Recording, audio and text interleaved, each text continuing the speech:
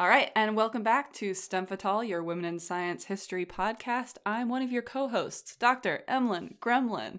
And I'm your other co-host, Dr. Emma Dilemma.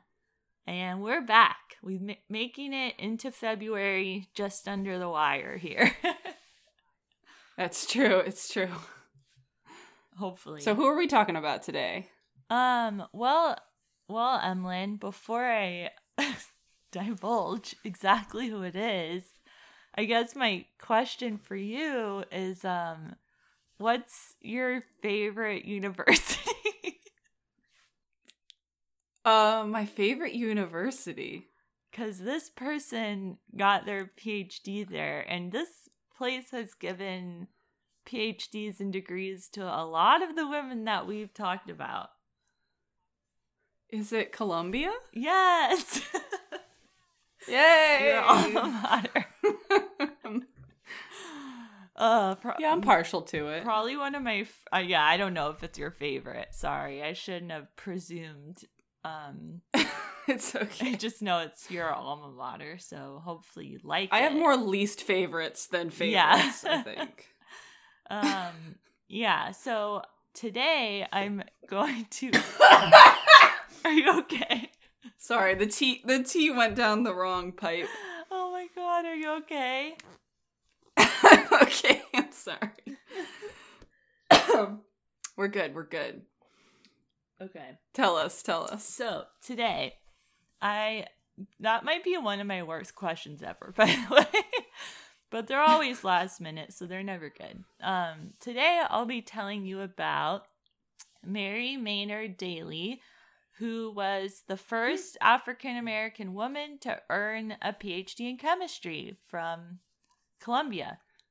Well, not the first one to earn it from Columbia. Definitely... Yeah, but that's where she got her PhD. Yeah.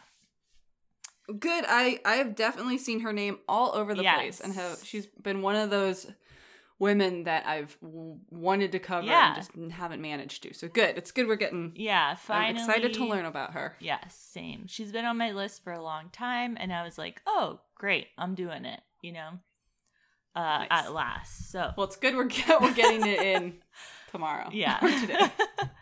If it's later, it's fine. Okay. So... Yeah, it's a thought that counts. Right. Okay, so let's see. Mary Maynard Daly was born in New York City, New York, on April 16th, 1921.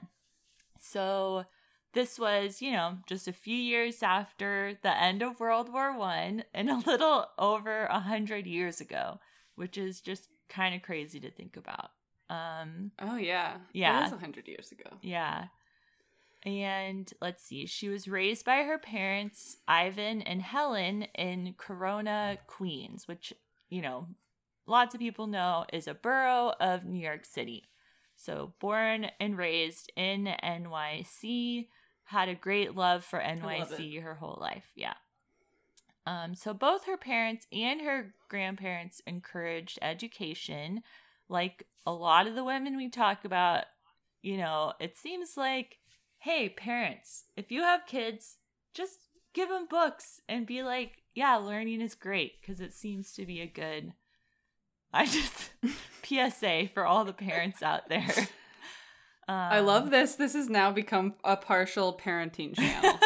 Just FYI. Yeah, right. Exactly. This is actually a parenting podcast. Not that I have kids. But, I've learned a lot through the podcast, Yeah, we know what's up with kids. So, yeah, so much of her interest in chemistry came from her father, who had actually started a degree in chemistry at Cornell many years earlier, but he had to drop out before completing it because he couldn't afford his room and board. So, yeah, so I mean, that was probably in the early 1900s or maybe even earlier. So it was just, came down to money for him. And I think he ended up working for the post office, but he always had this love for chemistry, but couldn't couldn't pursue it at the time, Mm-hmm.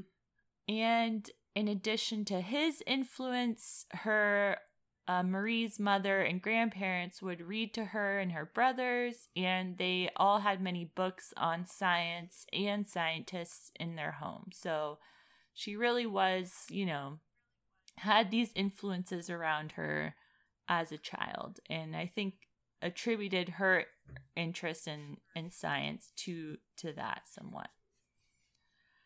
Makes sense. Yeah. Okay.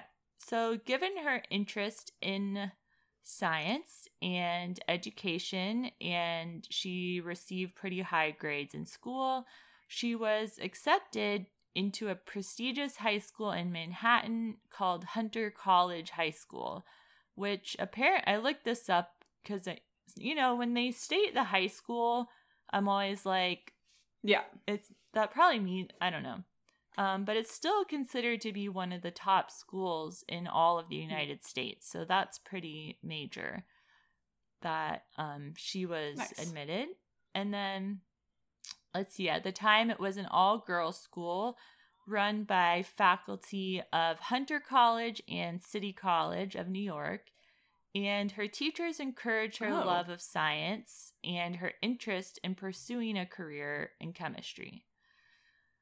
When she graduated, she enrolled in a small school called Queens College so that she could continue her studies while remaining close to home. So still, and that also, kept down costs too because she could live at home.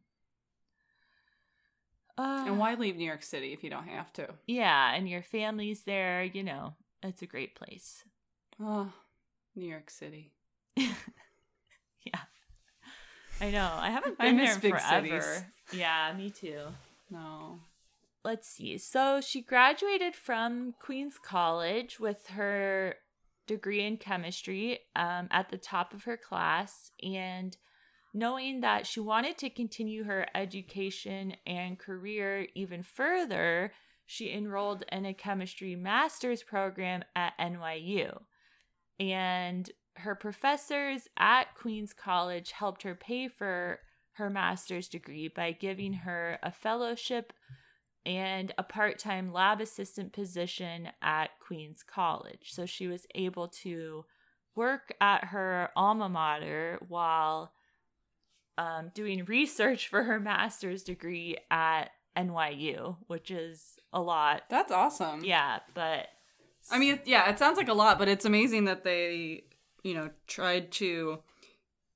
that her college tried to fund her master's degree at a different college. Yeah. And yeah. And I think that's support. Yeah.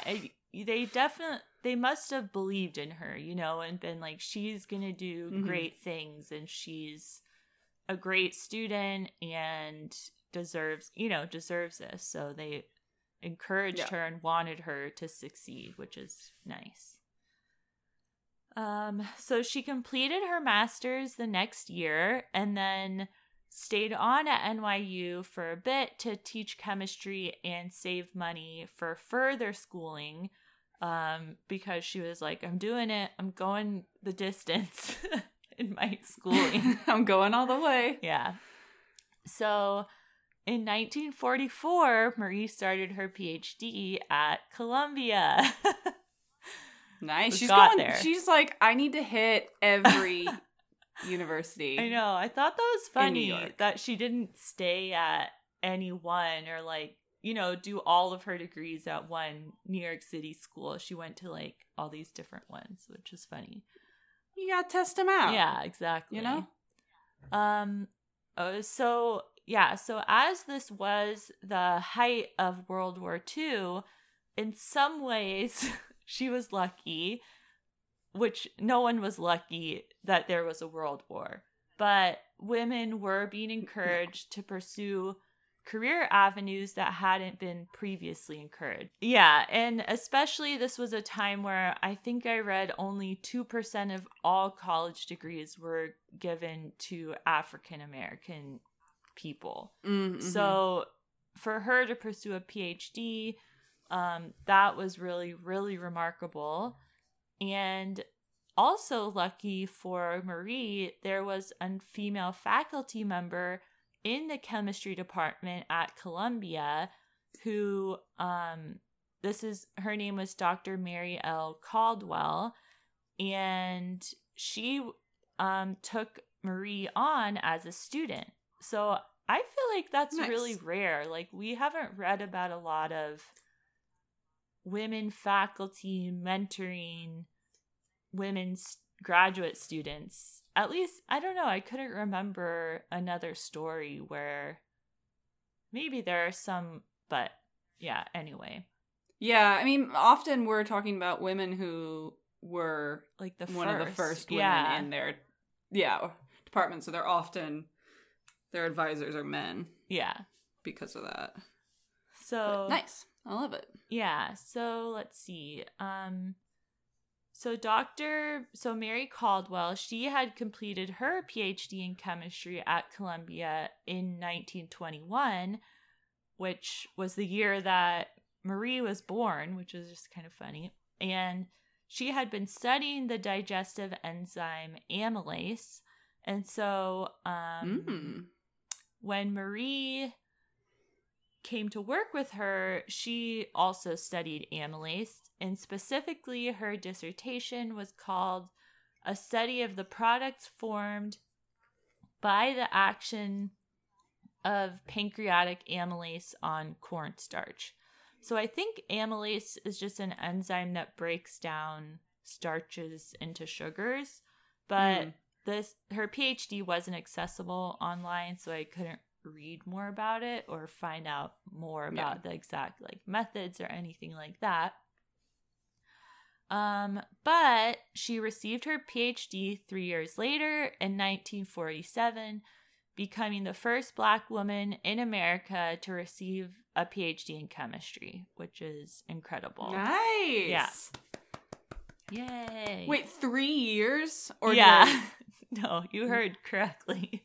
Come on. I know. She could Give have some done of us a chance. like 2.25 PhDs in the time I did mine. Oh, man. Yeah. It's, amazing. Yeah, really amazing. Okay, so after graduating, Marie moved to Washington, D.C., and I think this is the only time she lived outside of New York City, where she spent 2 years at Howard University teaching physical sciences and working with another professor there, Dr. Herman Branson. And I think they just worked on some physical chemistry projects. There's not too much about that time. But in the meantime, she pursued funding for a postdoctoral research position with another scientist, Alfred E. Mirsky, who was a molecular biologist at the Rockefeller Institute in New York City. And getting another one. She's hitting another one. I know. I was like, I didn't even know there were this many colleges. Just you wait. There's more. She'll hit them all, I'm pretty sure. So in 1949, she received a grant from the American Cancer Society that would fund that postdoc position with Alfred E. Mirsky. And so she moved back to New York City and started that, a study with him.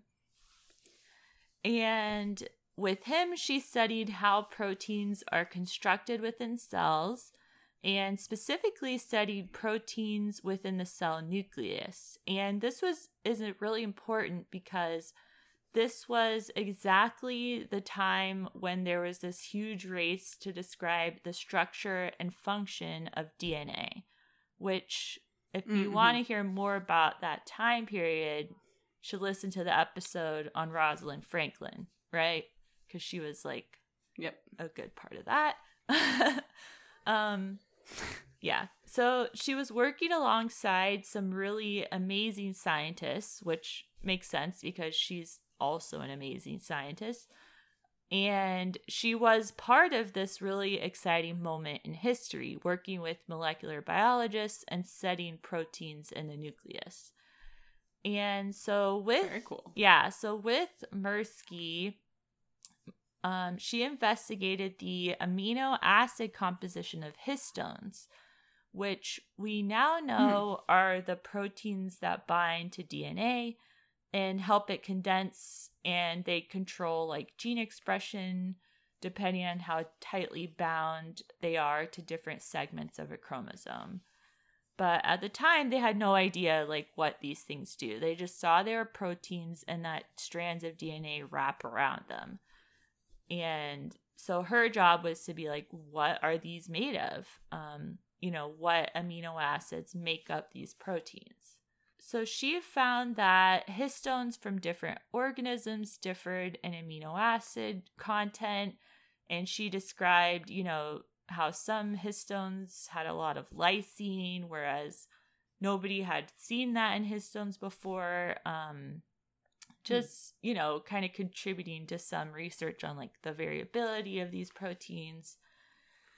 And let's see, another essential component of this postdoc was Marie's study of the structures of purines and pyrimidines, which are, the A, the T, the C, the G part of DNA, where, again, she had developed these methods of separating nuclei from tissues and to learn critical information about these different structures. And the information that which I tried to read this paper and it was just like, it's a lot. Like that whole time period is so hard to like.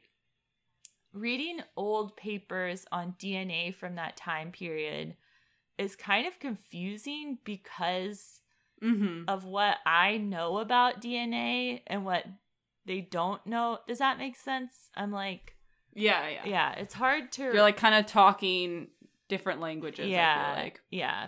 So it's hard for me to put into context exactly what specific contribution like this one paper was, but it was cited in Watson and Crick's some of their Nobel papers where they describe their experiments further.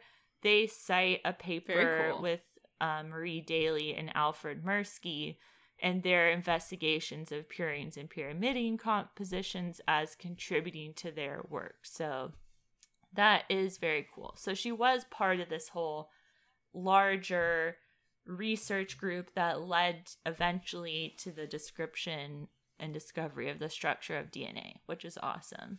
I love when our different scientists kind of cross paths, either intellectually or like physically. Yeah, and it makes, whenever we do this podcast, I'm always reminded of how science is a collaborative process, even though it seems so competitive a lot of the times, and like maybe only one or two people get credit for like a body of work that spans hundreds of scientists, if not more, Watson and Crick eventually wrote this paper that described the structure, but they had to cite like a million other papers to do that, and those contributions should be just as important, So absolutely. Yeah, and it's just weird how some people get credit for what a lot of people have really worked on over time.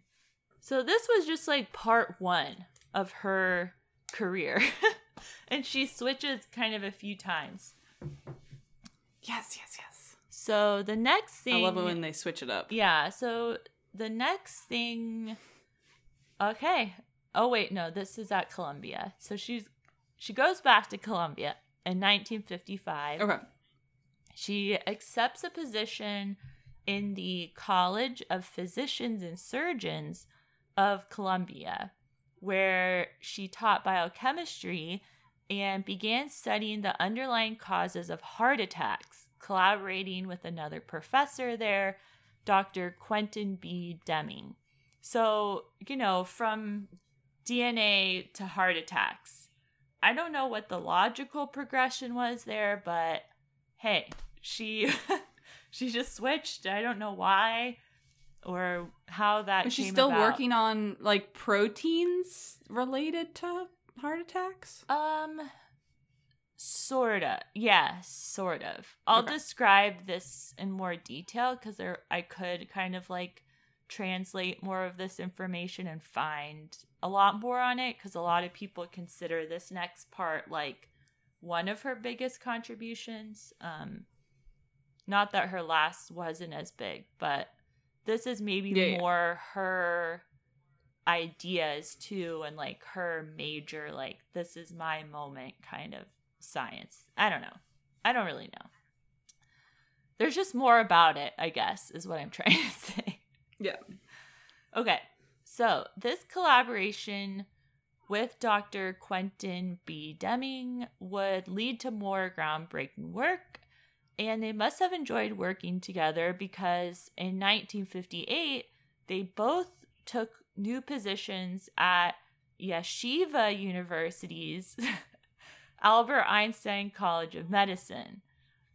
So I never heard of Yeshiva University. Well, actually I had, but anyway, just ticking off another one on the list. It's also in New York City? It is, yes. I should say it's also in New York City. Nice. Let's see. In 1961, Marie married She married a man, Vincent. I was like, is that illegal? Yeah. She married Vincent Clark. That's all I really know about him, is that they got married in 1961. And I believe they were together until he died, you know.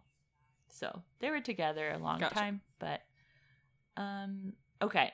So during the decade or so of researching together, Marie and Quentin discovered a lot about heart disease, and much of their work was funded by the American Heart Association. So to start with just a little bit of background, researchers at the time had found an association between high blood pressure and hardening of the arteries. And the hypothesis was that high blood pressure causes lesions to occur in arteries just because of like the intensity of blood flow, essentially. Gotcha. And then plaque builds up on those lesions, kind of somewhat as part of a healing process, but also I think of just things getting stuck. I'm not quite sure what the hypothesis was at the time. And this plaque is made up of a combination of fats like cholesterol and other substances. So let's see. And when these plaques build up, they can cause blockages in arteries, and they can cause hardening of arteries. And let's see. I don't want that. Yeah, eventually. Oh no, I was reading about. I like my arteries soft. When I started reading about all this, I was just like, I'm eating like lettuce for the rest of my life. I'm going to the gym tonight. But actually, I ordered pizza last night, so they're just like, I can envision the cholesterol.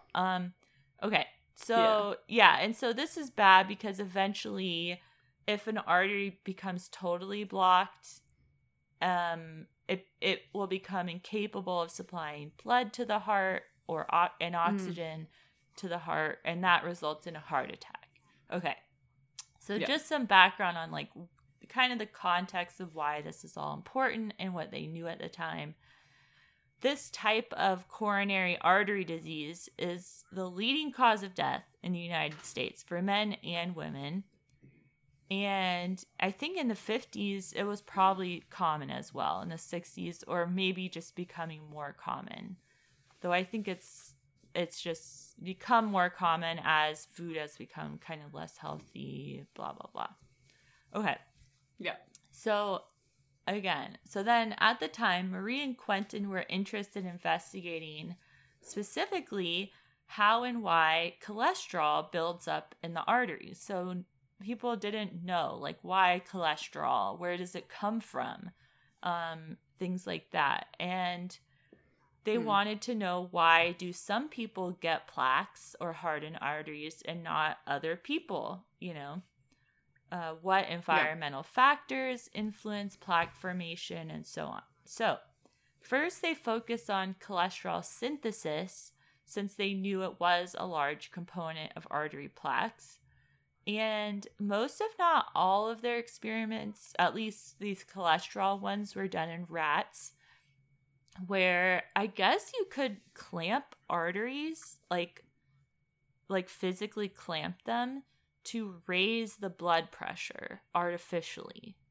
So like you close off some of them so that more blood has to go through others. And so the blood pressure is raised. Yeah.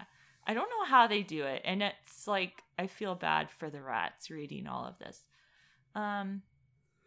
So that would make these rats hypertensive, or like hypertensive is just another word for high blood pressure. And they found that so in one experiment, they simply just measured the blood fats of hypertensive and non-hypertensive rats and found that overall, the rats with higher blood pressure had higher levels of blood cholesterol. And so they were like, okay, which causes which then? Does the high cholesterol cause the high blood pressure or vice versa? Or who knows? Is it just a random correlation? They have nothing to do with each other, right? So in their next study, they fed both kinds of rats high blood pressure, not high blood pressure diets with high fat or low fat. And interestingly, they found out that regardless of diet, rats with high blood pressure had higher levels of cholesterol in the blood, and specifically had higher levels of cholesterol synthesis in the heart. So that was like pretty remarkable to see that for whatever reason, high blood pressure causes cholesterol to be synthesized. And in another study, in a longer term study though, with a similar setup, they also found an influence of high fat diets on the level of cholesterol in high blood pressure rats. So there's this impact of diet and an impact of high blood pressure on cholesterol. It's like they basically found that cholesterol can cause high blood pressure and high blood pressure can cause high cholesterol. And it becomes this really horrible positive feedback loop where they they influence each other to create these blockages in arteries. I really thought that high cholesterol was caused by high blood pressure was caused by high cholesterol. Yeah, and I didn't realize that they were separate, but also that high blood pressure can cause increased cholesterol. Yeah, see, I didn't know that second part either, and I thought that was really wild. And I was like, wow, no wonder upsetting. It can be so hard to really like come back from. So that's why some people with high blood pressure, or a lot of people with high blood pressure, also have high cholesterol. Anyway. They were really the first people ever to pinpoint this really critical relationship between high blood pressure, cholesterol, and heart disease, and describing how, they're all related. And so that is really considered one of her largest contributions, I guess, to like health and science. Pretty major. That's huge. Yeah. And from here, and though I don't know, and I do think this was also recognized at the time she was a scientist. I didn't read a lot about like awards, but she was on a lot of committees and did receive other types of recognition that I'll talk about a bit later. So I think, people knew she was a great scientist, but sometimes it's like, and then they won the Nobel Prize, and there wasn't anything like that here, but it seems like this was still a big deal at the time, even without that kind of recognition at a higher level, I guess. Yeah, gotcha. Okay. And then from there, the two of them went on to study other factors controlling high blood pressure. So they investigated the role of hormones. They investigated the role of smoking on blood pressure and other components of diet like sugar. But I couldn't find links to all of these papers, so unfortunately I can't, describe them in as much detail. Yeah. And some of her work on smoking also focused not only on blood pressure, but its role in cancer and how it contributes to lesions in lung tissues. And the only study, I could find one study on this, and I couldn't read the paper, but I was kind of glad because the study was done in beagles. I was like, I think beagles are so... Beagles? And so all I got from the abstract was that the beagles smoked pipes, which is kind of adorable, but at the same time, not good. I feel like there would be a calendar made of that. Right. Yeah. Pipe smoking beagles. No. 12 months of pipe smoking beagles. And also, I don't want to know how they found out about the lesions in the lung tissue. I'm just Yeah. Yeah. So anyway. Why beagles? I don't know, but it was Did they just were those the only creatures that would smoke? The only creatures willing to smoke? The paper was titled something like Beagle is a great model system for studying lung cancer or something. Yeah, it was weird.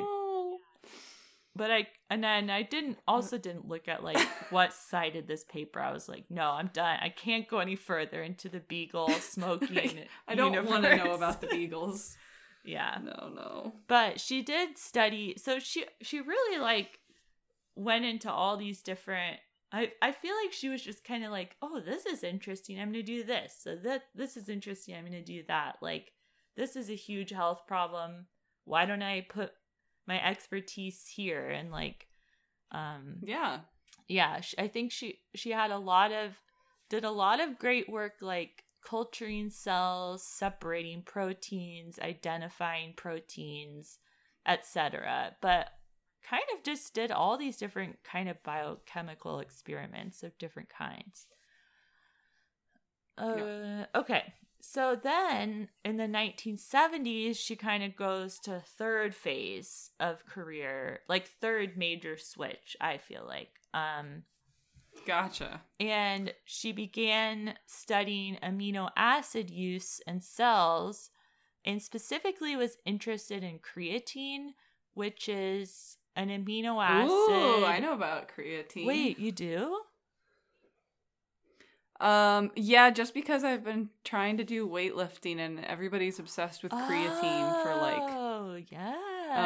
giving you extra energy for training, and it's one of the only legal supplements for that type of stuff. Yeah, that's really funny. Yeah. That's all I know. I mean, that's all I know. I googled googled creatine because I was just oh, okay, what's the basics of creatine, right? And a lot of the first Google searches were you can just buy creatine powder for your smoothies, your protein shakes or whatever, right? So it is a huge market. That's interesting. Yeah, so she was interested in creatine because it is responsible for ATP recycling, so then energy production in muscle cells. Yeah. And so in 1980, she published a paper that showed the conditions that are necessary for creatine to be absorbed into cultured muscle cells. So essentially identifying how does creatine get into cells, which nobody had identified before. And so she just, took all these different muscle cells from different types of tissues and different organisms, and she investigated how temperature or sodium levels and other complicated kinetics essentially of creatine uptake. And that's considered kind of her third major contribution is to that whole field of creatine biochemistry, essentially. Very cool. I mean, she could have gotten on this creatine train and made so much money selling supplements. I know. I wonder. That's really I'm sure it took a while. Probably in the last 10 or 15 years, it's become a bigger thing since the internet existed and people can kind of like be their own scientists in a sense. Yeah. Okay. So let's see. I think, I don't know where. I didn't put this down, but she retired. Oh, no, this is later. Okay. So during her time as a researcher, she was also an advocate for minorities in science. So as usual, she was doing twice the work of non-minorities, because that's always put on minorities to recruit more it's just yeah. So, for example, she started a scholarship for minorities at her alma mater, Queens College, and she named it after her parents. And I think the scholarship still exists, which is cool. And she also strongly recruited for and served as a mentor for minority graduate students in her department at Albert Einstein College. And she served as a member or fellow of a bunch of organizations like the New York Academy of Sciences, the American Association for the Advancement of Science, the Commission for Science and Technology of the City of New York, and the American Cancer Society. So again, just showing her how big of a sphere of influence she had, and especially in New York City too. And she loved to garden and play the flute, which I was just like, that's awesome. And though apparently she had to switch to playing guitar in later years when she developed cancer and could no longer play the flute. Though I don't know at what age this was or for how long. Or what, throat cancer? I'm trying to think of what. Yeah, I'm not. I don't know. I couldn't find more about that. So let's see. She officially retired in 1986 and would spend winter months with her husband in Florida, which, I was just talking about winter and you were saying I should get a winter house. And you got to get a winter house. Marie can do it. I can do it. We should do it. Yeah. Yeah. And in 2003, she passed away at the age of 82 in her hometown of New York City. And that is my story of Marie Maynard Daly. So that's awesome. She lived a lot longer. She died much more recently than. Yeah, and she was retired for almost 20 years. Yeah. So it's the life. I know, yeah. But she did a lot of cool stuff, and I wish there were kind of more in-depth articles on some of these things. And I'm sure if I had university access, I could read more of the papers. But I was like, all right, this is what I'm going to get is an abstract on beetles smoking pipes. So, yep. Yeah. Yep. Anyway. That's amazing. No, that was great. I'm glad you covered her because I've been very interested in her for a while. Yeah, she's in a non-creepy way. Yes, of course. I totally understand. Yeah. Should we work? Work. This is the Women Who Work section where we give shout-outs to badass ladies making herstory today. Woo! Woo! So my shout-out this week goes to Melanie During, who's a PhD student at Uppsala University, for her recent paper that came out in Nature. Okay. So this paper uses fossil evidence to estimate the season when the Chicxulub asteroid hit the Yucatan Peninsula, causing the extinction of all non-avian dinosaurs. Do you ever think about dinosaurs and be like, oh, that could be me? At any at any point going an asteroid killing us all? Yes, I'm sorry. I try not to think about. I guess we can see asteroids coming at least these days. Yeah, I think we would. I mean, like, maybe that's even worse. We would have a heads up. But we could maybe blast it or something, you know. Anyway, sorry. Yeah. I just, like... No, you're good. Sometimes that just hits, like, I just, like, get in my head about asteroids and dinosaurs. Like, oh my god, it's so scary. There's too many other things to think about. Yes. Yeah. So, Melanie During and her lab, or the lab she's in, they used fossilized fish from the Tanis geological site in North Dakota for this work. So this area, it was discovered in like 2019, and this site has fish that died within approximately an hour of the asteroid hitting. Whoa. Wow. And you might be like, how could they possibly know that, right? So the reason that they can estimate things this closely is that when the asteroid hit, it then released all of these like impact spherules that kind of then rained down again. Wow. Right after. And so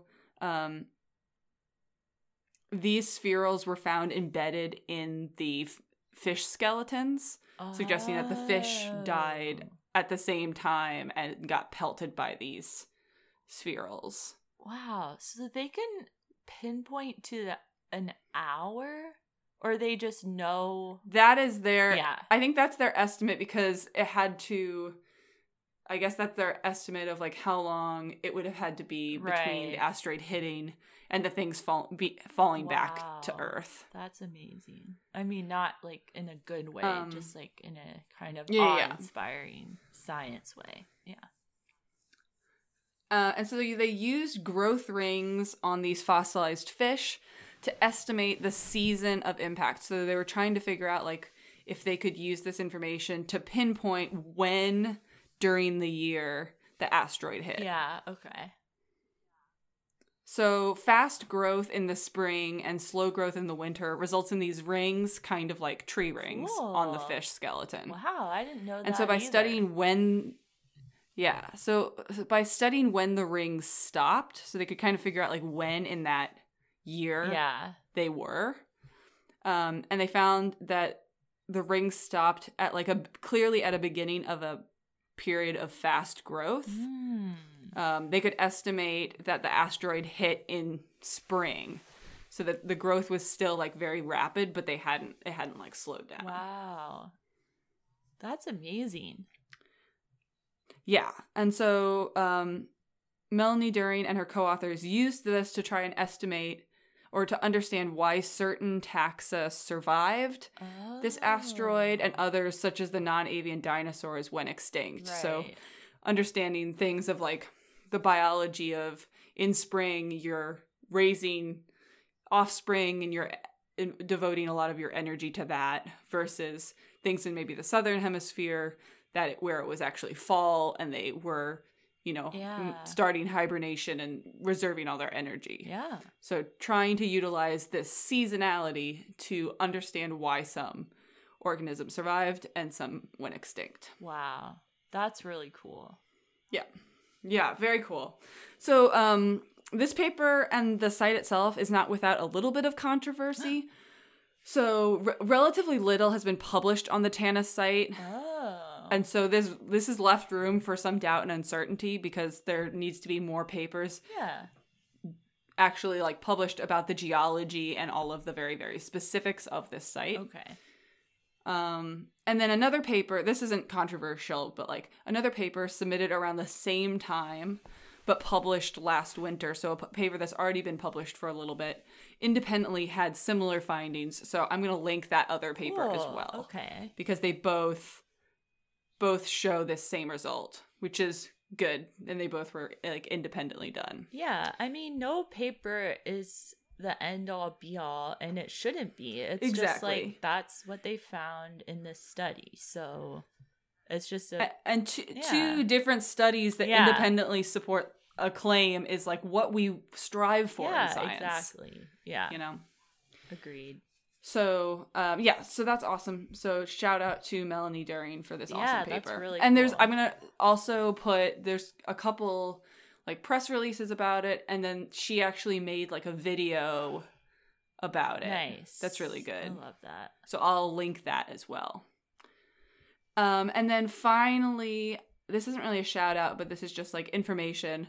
So there's a Google Doc going around of labs supporting Ukrainian scientists. Oh, yeah. So nice. if you know of somebody whom that might be useful for, you can send it. So there's like 300 different labs that say they have space and could sponsor Ukrainian scientists. So I'll also link that in our show notes for people to spread around if they think that's helpful. Yeah, definitely. So yeah, that's all I have. Those are my women who work. Yay, amazing. Or my woman who works. Yes. Awesome. All right, well, thanks everybody for tuning in this week and every week. Every month. Yeah. Once a month. Thanks to Caitlin Friesen for our awesome art. Thanks to Artichoke for our awesome theme music. And as always, go stimulate yourself. Stimulate yourself. Stimulate yourself. Bye. Bye.